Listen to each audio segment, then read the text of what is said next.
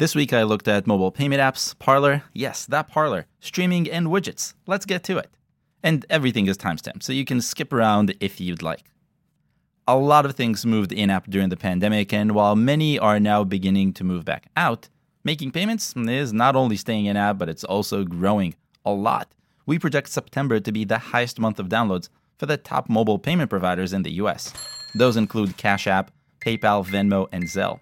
Together, quarterly downloads of the group grew 78% since 2020, from 16 million in Q1 of 2020 to 29 million in Q3 of 2022, according to our estimates. While all apps grew, not all apps grew the same. Zelle, the smallest of the bunch in terms of downloads both before and after, saw the most growth in the period, growing a whopping 123%.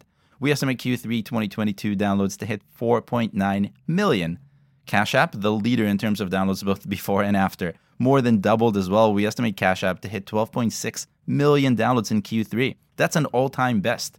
Venmo and PayPal, two names that are less exciting these days, also grew by an impressive amount. They didn't double, but that just means Cash App is winning this race. What I'm finding a bit odd is how much emphasis is being put on crypto, which really means Bitcoin in this case, in apps used by mere mortals, though I suspect it's more wishful thinking than real demand for crypto trading at this point. Do you trade crypto or pay with Bitcoin with any of these apps? Let me know in the comments below. I'm curious. By the way, I'm Ariel from App Figures, and you're tuned into a brand new episode of This Week in Apps, a short, data-first, no-fluff roundup of the top 5 insights in mobile apps and games. Back to the show now. Remember Parler, the social media platform that tried to compete with Twitter by allowing everyone to say anything? In case you don't, a few years ago, after several politicians were banned from Twitter for saying things that didn't exactly align with Twitter's rules, an unknown app by the name of Parler became popular for not having many rules and for enabling free speech. Within a few months, Parler's popularity and downloads rose, to the point its lack of rules became a liability for major app stores and even for its cloud provider, Amazon. In early January, Parler was kicked out of AWS, the App Store, and Google Play, and I'm not going to get into the politics of why all this happened because I'm only here for the numbers. It spent a while reestablishing itself and finding a new cloud provider, and eventually was allowed back into the App Store. By that time, it lost most of its momentum and also lost its CEO. Well, a few weeks ago, Google finally allowed Parler back into its store. So why is this interesting, you might ask? See, Parler was the first in what's now becoming a crowded market of Twitter clones that emphasize free speech as their core philosophy. At its peak, Parler saw more than 1 million downloads in one day. After looking at downloads of Truth Social and Rumble a couple of weeks ago, I just had to take a look at what downloads look like now that Parler is officially back. According to our estimates, Parler's return added about 18,000 new users to the platform. That may sound like a lot, but it really isn't. Trump's platform gets that many downloads in a few days, and that's only from the App Store because Google hasn't allowed it back into its store. Or at all. Another competitor, Getter, is smaller but still bigger than Parler, and Rumble has grown faster than all of them combined. Also, the bump in downloads sloped down hard within a few days, bringing Parler's daily downloads back into the hundreds. Just hundreds. Parler seems to understand they may no longer be relevant. I say this because they recently announced the acquisition of a cloud hosting provider and explained they want to become the infrastructure provider to platforms that may not be accepted elsewhere. I see that as an interesting move in a space that so far hasn't really gotten the traction some expected it to, but with this, I fully expect to see and hear more about it in the coming months, and I also expect chaos and no real business ventures. Next. Last week, I looked at the first day of iOS 16 and its impact on downloads. Now, a week plus in, I have more data to share to give you an insight into the second wave of demand for widgets and answer the question of whether you should make a widget app too, if you're a developer, of course. Spoiler, you probably shouldn't. I collected all widget apps that are currently ranked in the top 100 list in the US App Store, and I'll link to the live list in the description so you can check it out as well. There weren't as many widgets as I initially expected and as I remembered from 2020. Just 4. The first sign this widget wave isn't as big as 2020, and a reason why you probably shouldn't jump in right now. Combined downloads for the 4 apps, which include Widgetable, Top Widgets, Themify, and Widgetsmith, just crossed 13 million downloads since iOS 16 launched. That's more than 1 million new downloads every day. Yes, but that's not as many downloads as I'd expect when comparing it to the numbers from 2020. The app seeing this lack of excitement the most is Widgetsmith. It owned 2020. This time around, downloads were a fraction of what it saw when iOS 14 launched, about a tenth.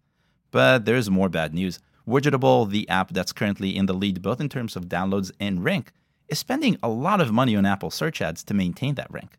According to our Apple Search Ad Intelligence, which is coming to the platform soon, I promise. The app is bidding on hundreds of keywords, some not even that relevant. If you recall from the episode 2 weeks ago, Apple Search Ads are how many of the top apps remain the top apps. Not necessarily good. So if you have time and money to burn, you might want to make a widget app. Otherwise, there are way better opportunities out there for you, in my opinion. And if you want me to do a video on how to find opportunities in the App Store, let me know in the comments below. And also give this video a like. That would help. Now, on to one of my favorite topics. There are two big trends we've seen recently. The first is that everyone is getting into the streaming race. The second is that more and more apps are attempting to monetize their users directly. And that's important. The NFL leaned into both by introducing NFL Plus, a new streaming offering that's done direct to viewer and not through a third party, as it always has. A big chunk of NFL Plus and NFL Plus Premium, the two tiers users can now subscribe to, is mobile only, making this very interesting. It's a very interesting move in a world that's normally governed by very old legacy and very boring rights agreements that are too complicated for mere mortals, in my opinion. Now, the 2022 season kicked off a few weeks ago, which means we should now be able to answer the simple question of whether the NFL is making money as a streamer. And the answer is yes. Of course it is, but how much? According to our estimates, NFL Plus and NFL Plus Premium have already earned a combined total of more than $10.5 million. And that's net revenue, meaning what the NFL gets to keep after Apple and Google take their share. 86% of that total came from the App Store, which shouldn't come as a surprise to anyone who's seen me talk before. And while almost all of the revenue came from the US, a handful of other countries are showing interest in an American sport by opening their wallets. Just a tiny bit. Growth is the interesting bit here. Revenue grew gradually before the season started and exploded last weekend. Our estimates show NFL's net revenue crossed $1 million on Sunday alone. I expect to see more growth here, and also more incentives for viewers to move away from third parties and cable providers and over to pay directly in the app. What a time to stream.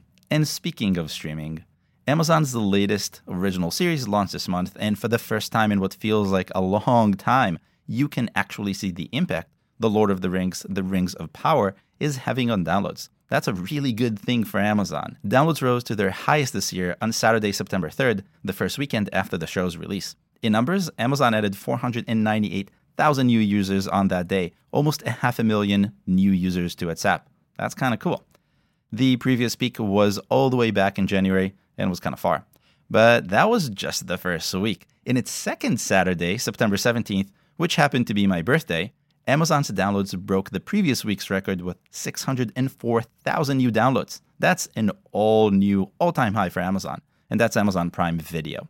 Looking at Amazon Prime Video's downloads, I have to point out that the steady stream that you're seeing is nice, but it stems from Amazon's ability to shove its streaming service to Prime members more so than being a popular streaming destination like HBO Max or Disney+. We have to keep that in mind. And that's why there's no real growth. Its ability to produce originals that take off was questionable, with a few hits and a bunch of misses, but Amazon seems to be getting more hits these days. A few months ago, Amazon premiered another exclusive, the latest installment of James Bond, which I thought would be super popular for Amazon's unexciting mobile streaming app. It really isn't exciting. Especially considering this was probably the last time we see the Bond we're used to. Downloads saw a bump when No Time to Die launched, but not nearly as much as this month, thanks to The Ring of Power. So either James Bond was not a very exciting movie, and if you ask me, it wasn't, or Amazon learned a thing or three about promoting its content. Maybe both. Either way, the streaming race isn't over just yet. And that's all I have for you this week. There's a new episode every week, so if you haven't already, now's a great time to subscribe and click the little bell. And if you like the insights in this episode, give it a like. Now, if you're a developer making money with subscriptions, continue on to watch my latest AF chat about the future of subscriptions. There's a bunch of good stuff there. I'll see you next week.